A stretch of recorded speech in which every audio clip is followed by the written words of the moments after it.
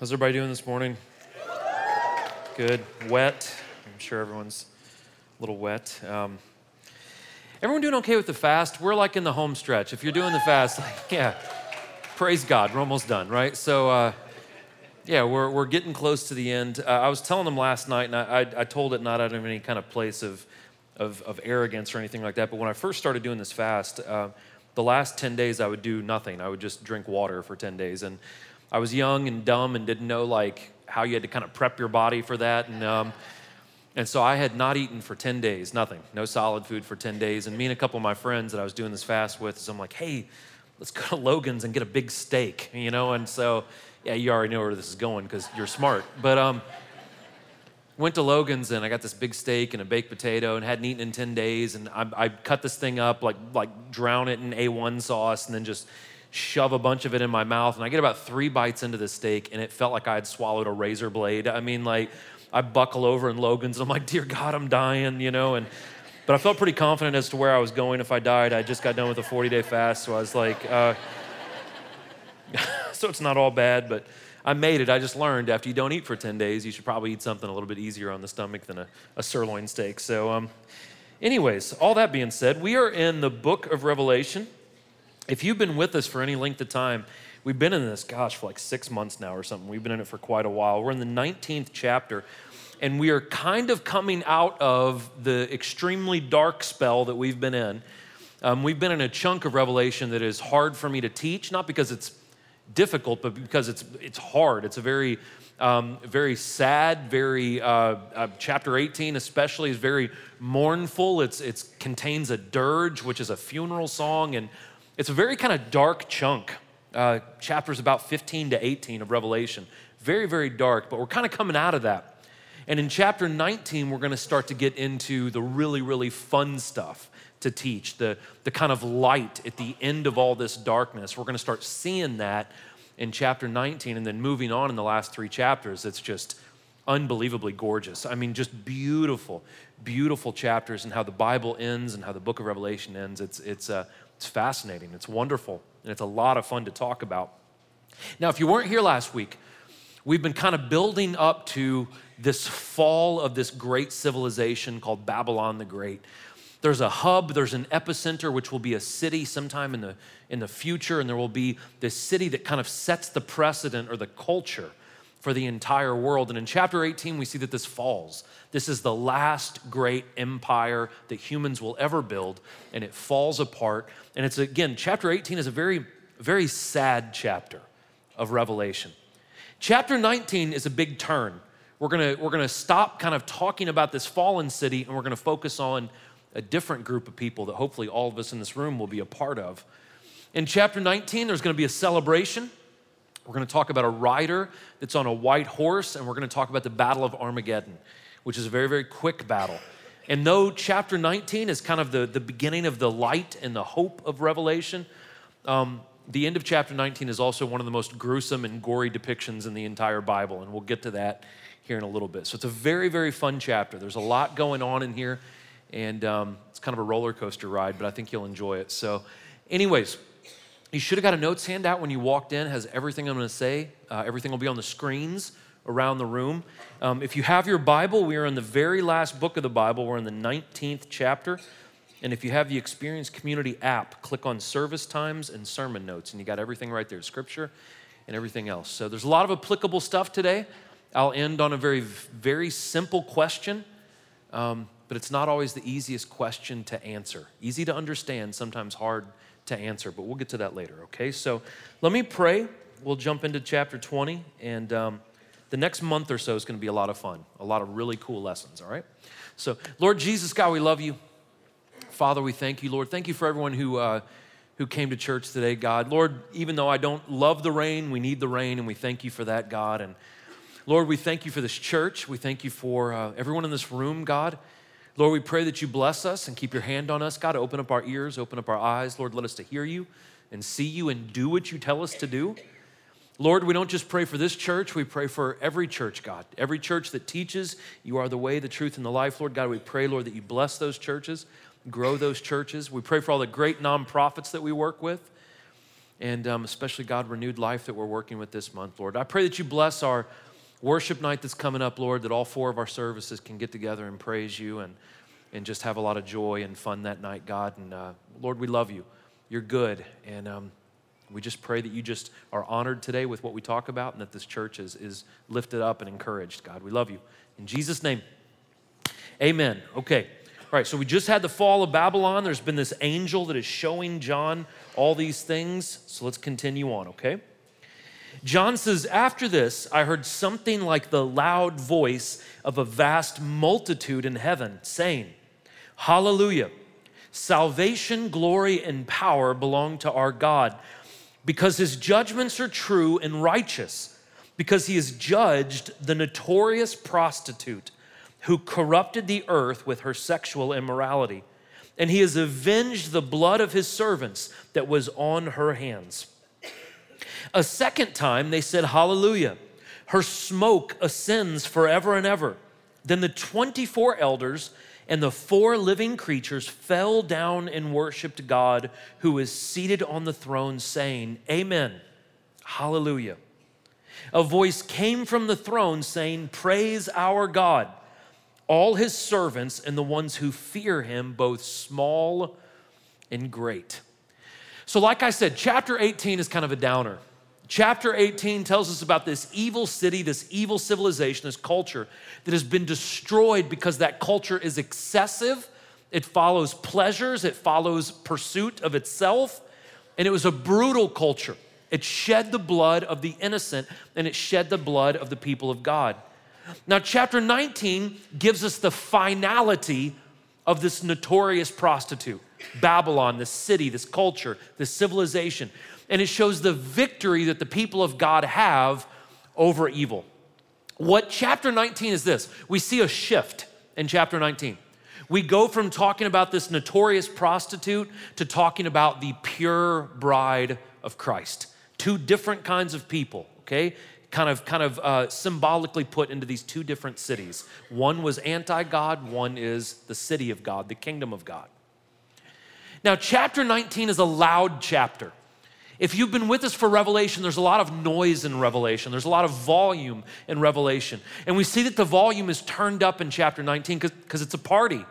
There's this voice of a multitude, and this crowd is shouting, hallelujah, because salvation, glory, and power belong to God. Now, hallelujah is a word that you'll hear a lot in church, but we don't really explain what it means. A lot of people will even say it, but they don't even really know why they're saying it. It's heard in church, and all that word simply means is it's the Hebrew version of the phrase, praise the Lord. So when you say hallelujah, you're saying praise the Lord, and the Bible usually tells you why we praise the Lord. And this part is no different. The reason why we praise the Lord in this particular chapter is that the redeemed people of God have been purchased by the blood of Jesus Christ. They've been saved. Not only have they been saved, Jesus' judgments are true and they're righteous. God not only loves his people, he protects them from and he deals with the evil that has persecuted them. He comes against that evil. Verse 2 is specifically talking about Babylon, this culture that has persecuted the followers of Jesus Christ. And so Jesus loves us, and his judgments are going to be true and righteous against that evil. So it says a second time, you hear this vast multitude say hallelujah. And you're gonna notice the volume just continues to escalate. Not only are they celebrating the fall of evil, they're celebrating that evil will never rise up again in this manner. So the 24 elders and the 4 angels that are around the throne of God. If you were not here with us in chapter 4, we talk about that. A beautiful chapter, by the way. It talks about the elders around the throne. It talks about these angels that fly around. They're also joining in the worship. It says they fall down on their faces and they say, amen, hallelujah. Now, amen is another word that we say a lot in church, but a lot of people don't know what it means. It simply means, truly it may be so. Or it's an affirmation. Yes, we agree with you is what amen basically means. So these beings around the throne are saying, we agree with you, praise God, right? We are affirming what these other people are saying. Now, if chapter 18 was pretty depressing, which it was, And it's based around a civilization falling, and it's based around what's called a dirge, a funeral song. That's chapter 18. Chapter 19 is the exact opposite. It's the contrast of that. It's a celebration of life. So chapter 18 is about death. Chapter 19 is all about life. And we hear a voice from the throne of God saying, praise our God, his servants, those who are small and those who are great. And what these two chapters remind us is this, that the pursuit of self, the pursuit of sin leads to death and destruction, chapter 18. But the pursuit of God leads to life. And so we see the results of sin, and then we see the results of turning from sin in chapter 19. One is about life, one is about death. We also see, and if you're using my translation, it doesn't actually say hallelujah a third time. It says praise our God.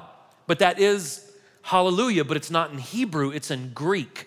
Now, why is that even significant? Why would John use two different forms of hallelujah?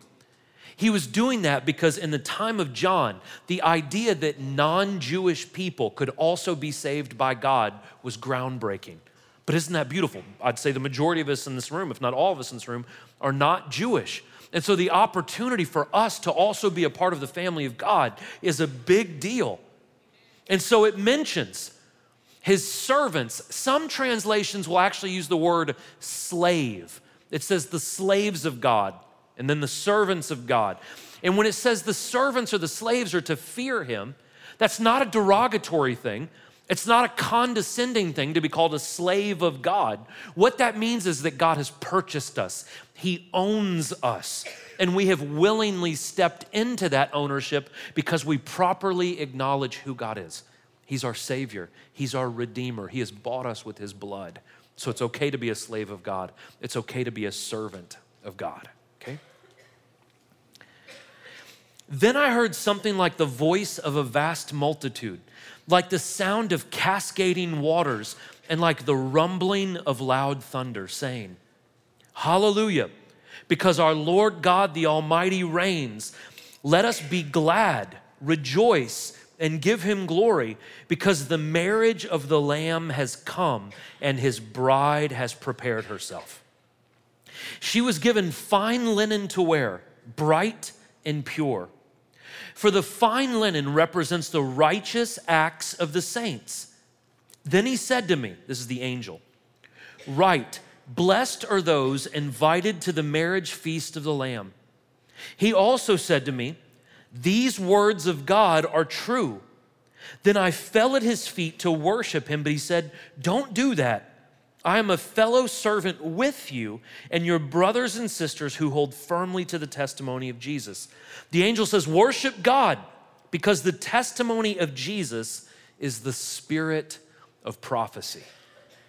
Now, if you've been with me for a while through Revelation, in chapter 11, I might have told you something that you had never heard before about Revelation. People read the book of Revelation sometimes like it reads in chronological order from the beginning to the end. Now, that's kind of true, but not entirely.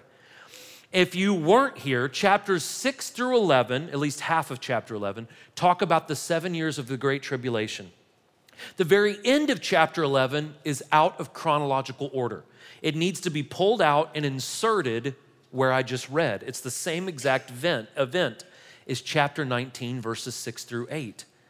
Now, that shows us, and it gives us pretty substantial evidence, that chapters 12 through 18 is the same 7 years as chapters 6 through 11. And so this just gives us evidence. If you weren't here for that, it's okay. You can go back and you can watch those, and it kind of makes a little bit more sense. So again, the volume of this chapter continues to rise. At this point, the volume has risen to where it sounds like thunder, rumbling of loud thunder. As the praise and the celebration just continues to grow and grow and grow, they declared that the Almighty reigns. They said, let us be glad, let us rejoice, let us give him glory. Why are they celebrating so loudly? They're celebrating because the reconciliation, the marriage of humanity and Jesus Christ has finally happened. This distance, this chasm between us and God has now been closed. It has been reconciled. And John has seen a glimpse of the celebration of God and man being one together. They're being married together. That's why they're celebrating this way. So in chapter 19, we're gonna see Jesus in 3 different roles, and this is the first one. The first role we see Jesus as in chapter 19 is a husband. Above all other things, Jesus is the one that loves us more than anyone else can ever love us. Not only does he love us more than anyone can ever love us, he is jealous of us. I remember the first time I taught the book of Revelation was 2010, and the church was very, very small. This service, the 9 o'clock service, at that time was about 30 people, right? And I remember we were at that service, and a lady raised her hand in the middle of me teaching and goes, "I don't believe that he was jealous." And I'm like, is that a question? Or but anyways, I'm glad we don't do that anymore. And but the Bible says in more than one place that we serve a jealous God. That's not a shallow jealousy that we have for people. This is the kind of deep loving jealousy to where if we see our spouse flirting with another person, if we see our spouse engaging in intimacy with another person, we have a righteous jealousy. That's how God feels about us when we worship other things, when we spend more time with other things. He's jealous of us. So listen, here's the thing. Their celebration is not over. Guys, we're gonna get into the details of heaven in the next couple of weeks, and it is awesome. We're gonna geek out. We're gonna talk about isotropic stones and all this kind. We're gonna be super nerdy. It's gonna be a lot of fun. But here's the thing about heaven. The beauty of heaven is not the streets of gold and the pearly gates and the isotropic stones that make up the foundation. That's not what the beauty of heaven is. The beauty of heaven is hanging out with Jesus. That's the beauty of heaven. That's why these people are celebrating, because they are with their Creator. They're hanging out with Christ Himself. That's why they're celebrating. They have the opportunity to hang out with Christ because they prepared themselves. More importantly than when things happen in Revelation and exactly how they happen and what place in the world they happen, that's kind of secondary. The main point of the book of Revelation is simply this: be ready. Prepare yourself for Christ's return. John was given the book of Revelation for one reason: for those who have ears, Jesus said, for them to listen and to do what these words say. Now, here's the thing, and you probably have disagreed with me on several things as I've been teaching this. We can disagree on pre-tribulation rapture or mid or post, which I'm a post guy, but we can disagree on these things. We can disagree on eschatology, end time things. We as Christians, though, cannot disagree on the fact that one day Christ will come back and we must be ready. We must all agree on that fact. One day He's coming back and we must be ready. Paul said it like this to the church in Thessalonica. He said, the day of the Lord will come just like a thief in the night. When they say peace and security, then sudden destruction comes upon them, like labor pains come on a pregnant woman, and they will not escape. But you, brothers, are not in the dark for this day to surprise you like a thief. That's why I have a problem with pre-tribulation rapture. People are like, man, we're just gonna be sitting here and boom, you're gone. That's not what the Bible says. In fact, it says for those who are in the dark, it's gonna come like a thief in the night. But we're not in the dark. We're children of the light. The end of the world should not shock us. We are children of the day. We don't belong to the night. We don't belong to the darkness. And so Paul says, don't fall asleep. Don't rest like the rest of people rest. Stay awake, stay alert, be self-controlled. This is why getting high is a sin. This is why intoxication is a sin. Because when we're intoxicated, when we're high, we're not self-controlled, we're not alert, we are letting down our defenses. And that's where Peter says, when you're not sober, you're not vigilant, your adversary, the devil, comes in like a roaring lion. That's why we're to be sharp-minded. That's why we're to be attentive and vigilant and self-controlled. That's why intoxication is a sin. That's why smoking dope is a sin. Let's go ahead and be clear about that. The clothing of the people at the feast, the people who are at this marriage supper with Christ, their clothing is bright and pure. Exactly the opposite of the culture that they were saved from. This notorious prostitute, her clothes were purple and scarlet. Now, the pure, bright clothes of the people at this feast represents the righteous acts of the saint. This reminds us, as the Bible says multiple times, that actions will follow faith. Works do not save us, but we're not saved from our works. When we are saved, we are supposed to produce fruit for God. If we say that we are saved, but there is no works to support that claim, I question your salvation. I say it all the time. We can say that we're an apple tree, but if there's only oranges on our branches, we are not an apple tree. As much as we might identify as an apple tree, we're not. People can say that they're Christians all day long, but if you don't do the things that Christ tells you to do, you are not following Jesus Christ.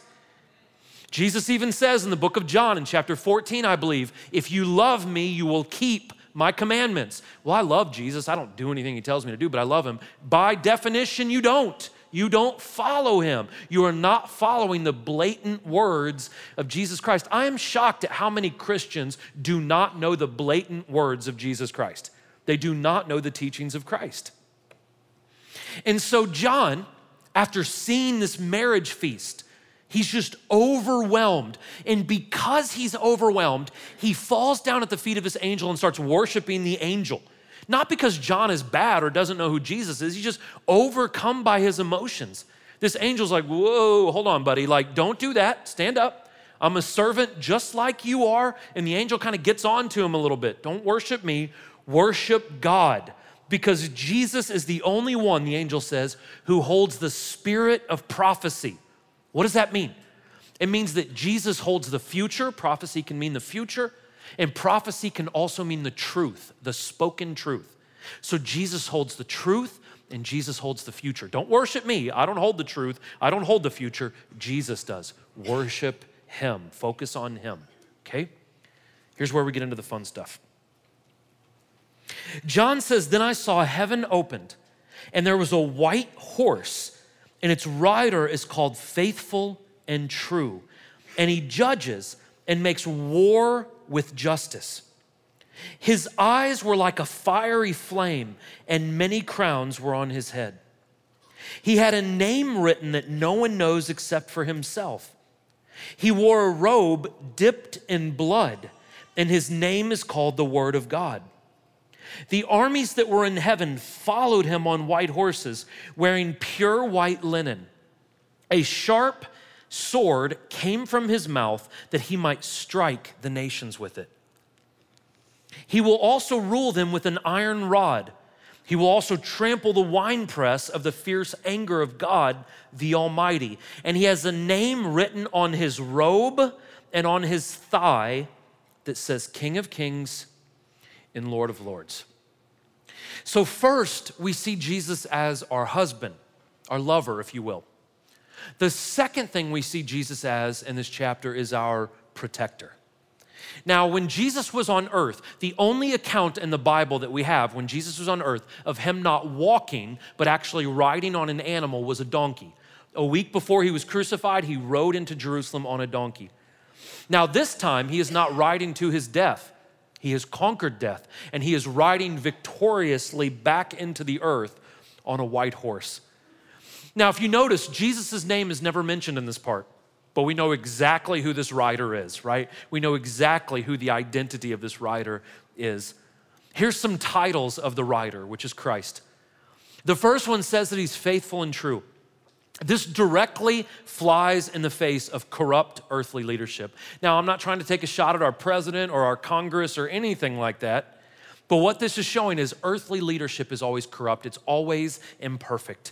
And so Jesus is going to come back, a little spoiler alert, he's gonna come back to planet Earth, he's gonna reign on Earth for 1,000 years, but it's going to have integrity, it's going to be perfect leadership.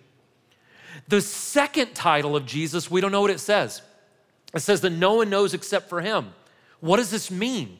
What this means is there are aspects of God that we may never completely understand. In my humble opinion, I think our eternity is going to be learning more and more about God forever. He's that complex. And that's going to be the beauty and the fun of an eternity with God, is we're constantly learning more about him. But one of the things we cannot wrap our brain around now on earth is the Godhead. If you've never heard that term, that's the Father, Son, and Holy Spirit, the Holy Trinity of God. Now, we worship one God, but that one God manifests himself in three persons. That doesn't make any sense to me. It's not supposed to make any sense to me. If I completely figured out God, he wouldn't be worth worshiping as God. He's above and beyond me. Now, here's the thing. It is okay to not be able to understand the Godhead. Well, it's like an egg, Corey. It's not like an egg. God is more complicated than an egg. He's more complicated than water and vapor and ice. He's more complicated than these shallow ways that we try to figure out God. And that is okay. If you ever meet someone who thinks they've figured God out, they're arrogant, and you should probably step away from them. Anyways, it says that this writer's eyes were like a fiery flame. If you were with us at the beginning of Revelation, it mentions these eyes. These eyes probably represent omniscience, that he knows all, sees all. At this point, it probably also means that Jesus is a little angry. We're going to see that here in a second. It says that there are many crowns on his head. This shows that Jesus has authority over all kingdoms. Now, maybe the most interesting detail of his attire is it says that his robe was dipped in blood. Now, I don't know what you meant when you read, or what you thought when you read this. Maybe some of you thought, well, it's the blood of the cross. Maybe it's the blood of the martyrs who have died for Jesus. It's not either one of those. In fact, the blood that is on Jesus, this is where we start to get into the gory stuff, is the blood of his enemies. It's the ones that he is coming back, and we're going to see here very quickly, annihilates. That's where the blood comes from. Well, how do you know that, Corey? Well, the Bible blatantly says it in the book of Isaiah. Why are your clothes red and your garments like the one who treads a winepress? I trampled the winepress alone, and no one from the nations was with me. I trampled them in my anger and ground them underfoot in my fury. Their blood splattered on my garments, and all my clothes were stained. So the blood that is on the writer is the blood of his enemies, not the blood that he shed on the cross, not the blood of the martyrs. It's the blood of his enemies. Now, the third title of the writer, it says the third title is the Word of God. If you go back into the book of John, John that wrote Revelation also wrote the book of John. In John 1:1, it said the Word was with God and the Word was God. This title shows us the power, not only of God's written word that we have right here, the power of this written word. It shows the power of God's spoken word. God spoke everything we see into existence, the entire universe, this vast universe that we can't even measure. He spoke that into existence. When evil is obliterated, he's also going to speak it out of existence. He's going to destroy the evil armies of the world, not with a sword, not with a gun, not with a bazooka. He's going to do it with his word. Now that should encourage us that his word is extremely powerful. That's why you should pick this book up and read it. That's why you should get in the habit of sometimes reading it out loud so you can hear the words. There is extreme power in the word of God. And so it says that God comes, he opens his mouth and a sword came out of his mouth. God is not, it's not like the movies, right? We have like movies like Constantine and that cheesy movie, End of Days with Arnold Schwarzenegger, right? Like shooting shotguns that are shaped like a cross at the devil. And that's not how it works. God doesn't need shotguns or airplanes or anything like that. God doesn't need modern weaponry to defeat evil. He simply needs his words. Now, what that shows us again is this. In our time, if you don't know where else to turn, if you don't know what else to do, turn to God's word. If you want to know how to treat your spouse, turn to his word. If you want to know how to handle your finances, turn to his word. If you want to know how to raise your children, turn to his word. If you want to learn about justice, if you want to have power and wisdom, we don't need brute force to fight evil. We just need the words of God. That's what we need. We don't need to go and fight. That's not the kind of battle we fight anyways. We fight not against flesh and blood, the Bible says. We fight against evil spirits, and we do that through prayer and by reading the word of God. That's how we fight evil. That's how we overcome.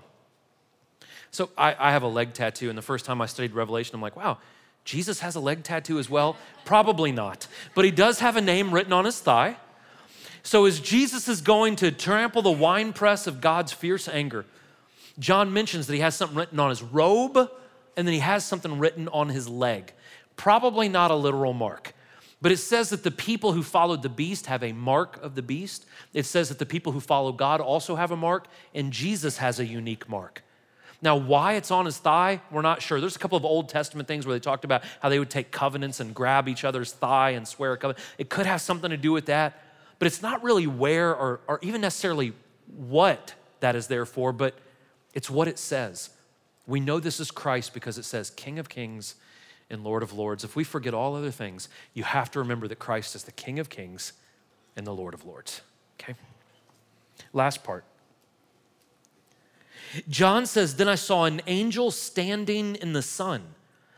He called out in a loud voice, saying to all the birds flying overhead, come gather together for the great supper of God, so that you may eat the flesh of kings, the flesh of military commanders, the flesh of the mighty, the flesh of horses and their riders, and the flesh of everyone, free and slave, small and great. Then I saw the beast, that's the Antichrist, the kings of the earth and their armies, gathered to wage war against the rider on the horse and against his army. But the beast was taken prisoner, along with it the false prophet who had performed the signs in its presence. He deceived those who accepted the mark of the beast and those who worshiped its image with these signs. Both of them were thrown alive into the lake of fire that burns with sulfur. The rest were killed with the sword that came from the mouth of the rider on the horse, and all the birds ate their fill of their flesh. It's pretty graphic. So the first celebration we hear about is this consummation with God. It's the people of God, the church, the bride, and their husband, Jesus Christ. The second feast that we read about is this gruesome depiction of evil's demise. John says he saw an angel standing in the sun. This angel calls out, he sends out an invitation. Hey, all you buzzards, all you vultures, there's gonna be a lot of meat for you guys to eat. You're all invited. Come eat the flesh of kings, right? It's like when we go and get like a nice dinner, right? We get like sushi or something. He's like, hey, you wanna eat some kings? Eat the flesh of kings, the flesh of military commanders, mighty horses and their riders, slave and free, small and great. And what we have at the end of chapter 19 is one of the most gruesome depictions in the entire Bible. This is one of those parts in the Bible where you're like, it may not be 100% kid-friendly. And though this battle of Armageddon is extremely gruesome, it's very graphic, the evil people who are destroyed in this part have brought this upon themselves. What this graphic depiction shows us is God is not only going to deal with evil, he's going to deal with it violently. The angel in the last chapter said that God is going to violently throw down these people, and he does.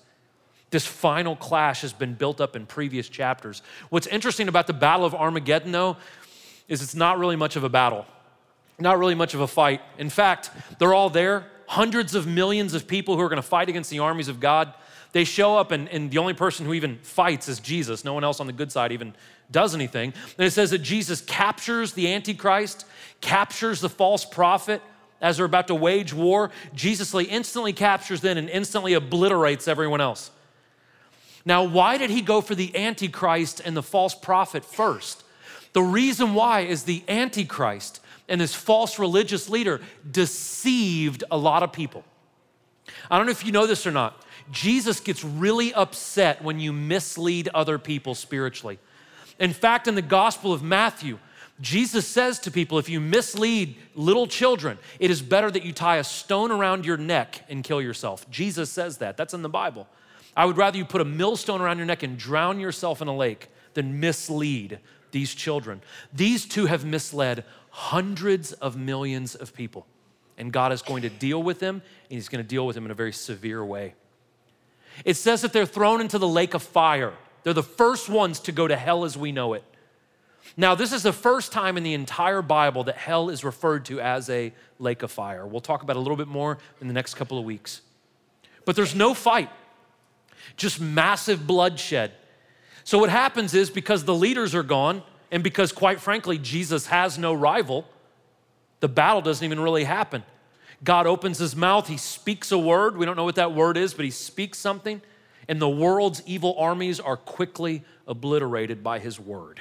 Just like he creates, he uncreates. Now, that brings us to the third role that we see Jesus in. We've seen him as husband, we've seen him as protector, now we see him as the righteous judge. If we deny to join Christ at the first feast, we inevitably end up at the second feast. What that means is this: if we opt out of a relationship with Christ, everyone is invited into a relationship with Christ, everybody. If we fail, though, to let him be our husband, if we fail to let him be our protector, by default, we become the enemies of God. By default, we place ourselves into a place of judgment. Why? Because there are only two sides. This is very unpopular. I'm gonna say some very unpopular things here in a second, but all I'm gonna do is I'm gonna repeat Jesus Christ. Jesus said this in Luke. He said, anyone who's not with me is against me. That's it. There's no neutral ground. Do you know what Jesus forces us to do? Jesus forces us to have an opinion of him. He doesn't just kind of like let you ride in the middle. He makes you decide who he is. He even asked his disciples, who do you say I am?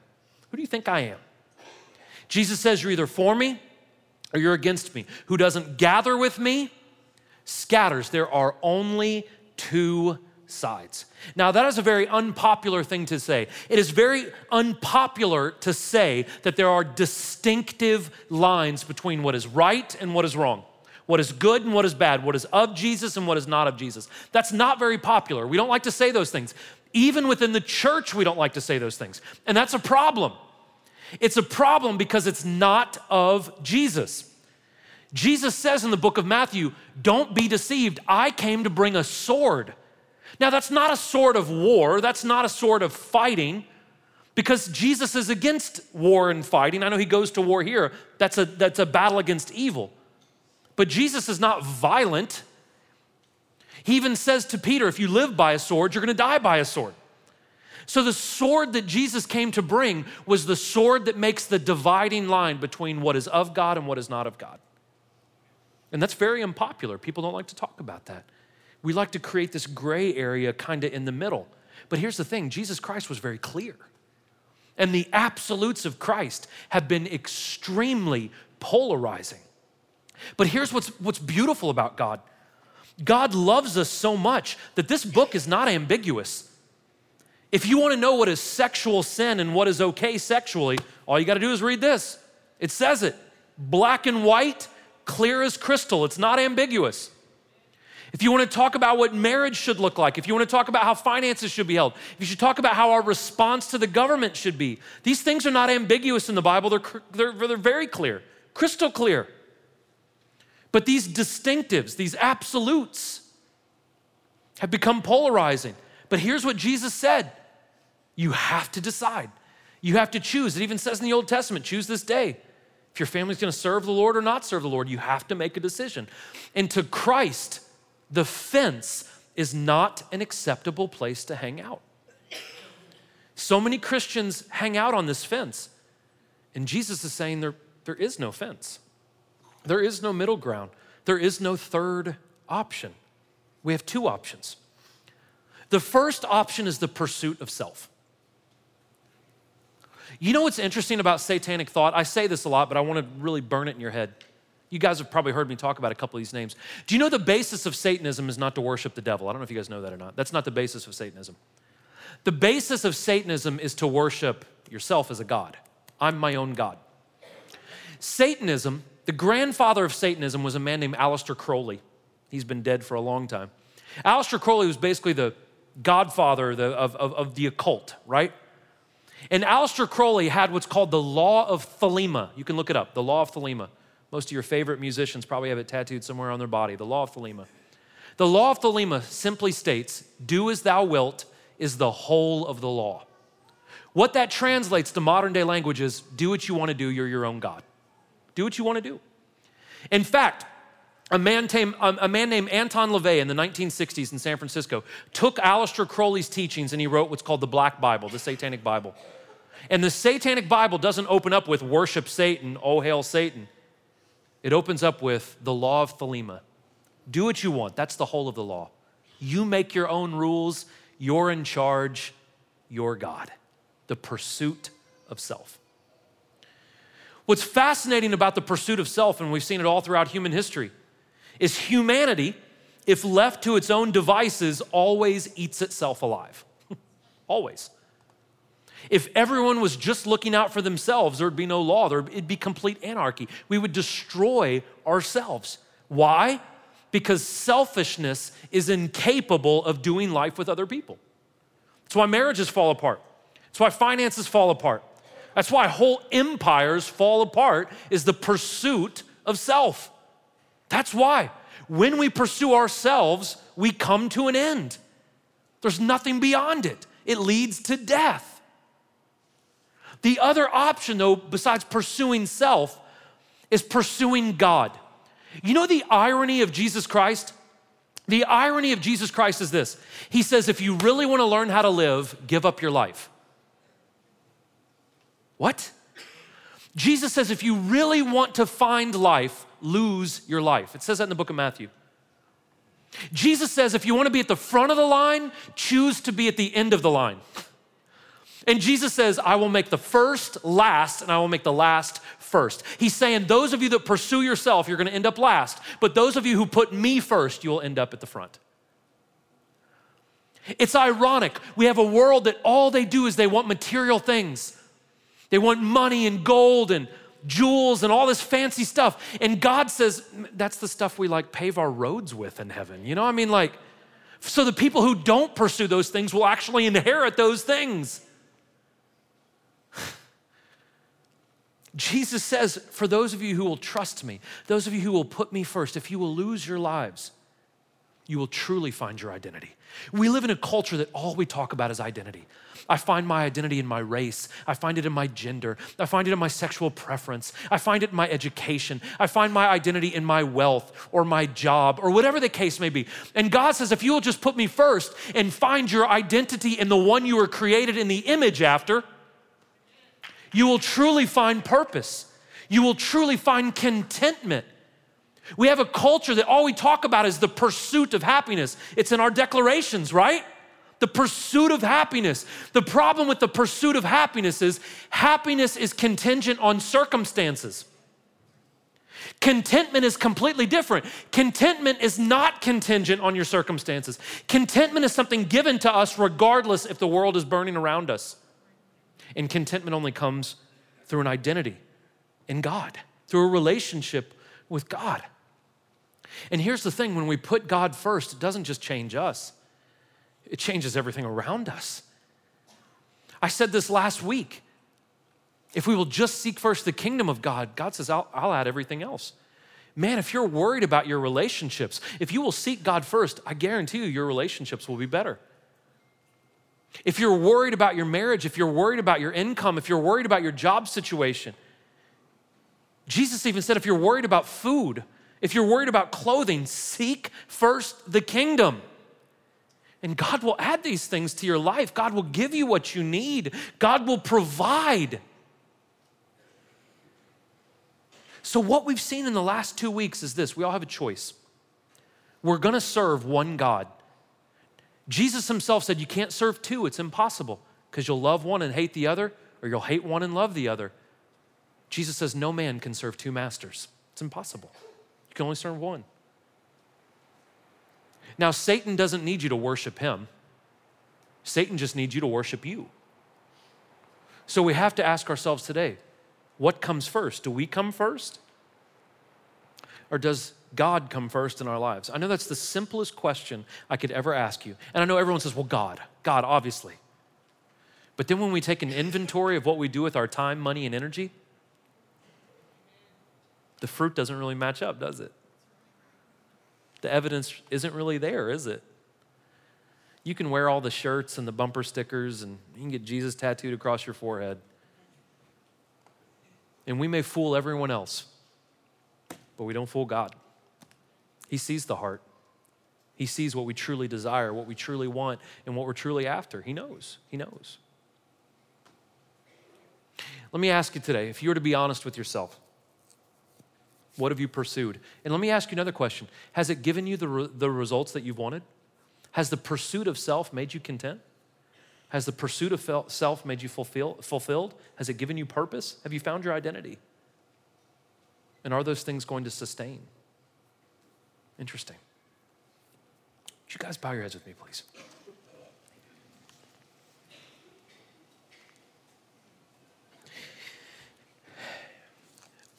Guys, in my life, I've pursued myself many times. The temptation to pursue yourself always comes back up.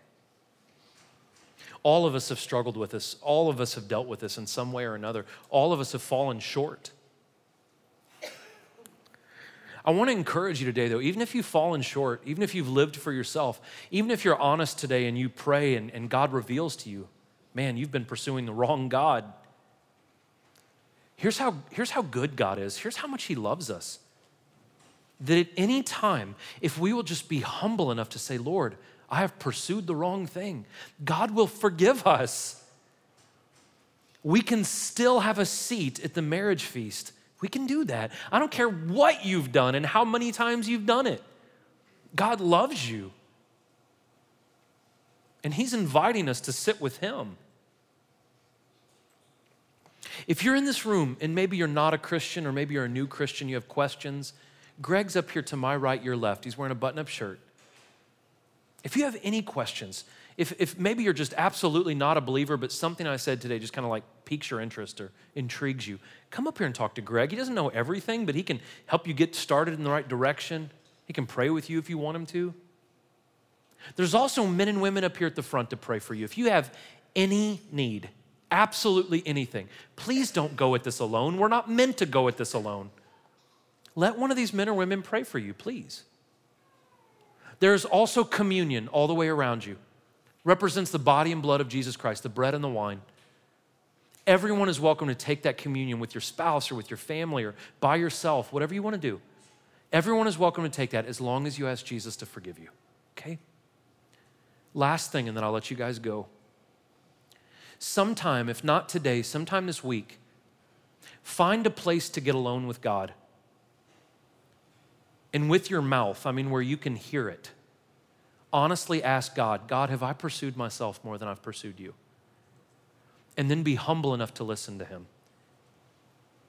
And if you'll do that, God will show you. And then you have to respond to that, and God will bless you.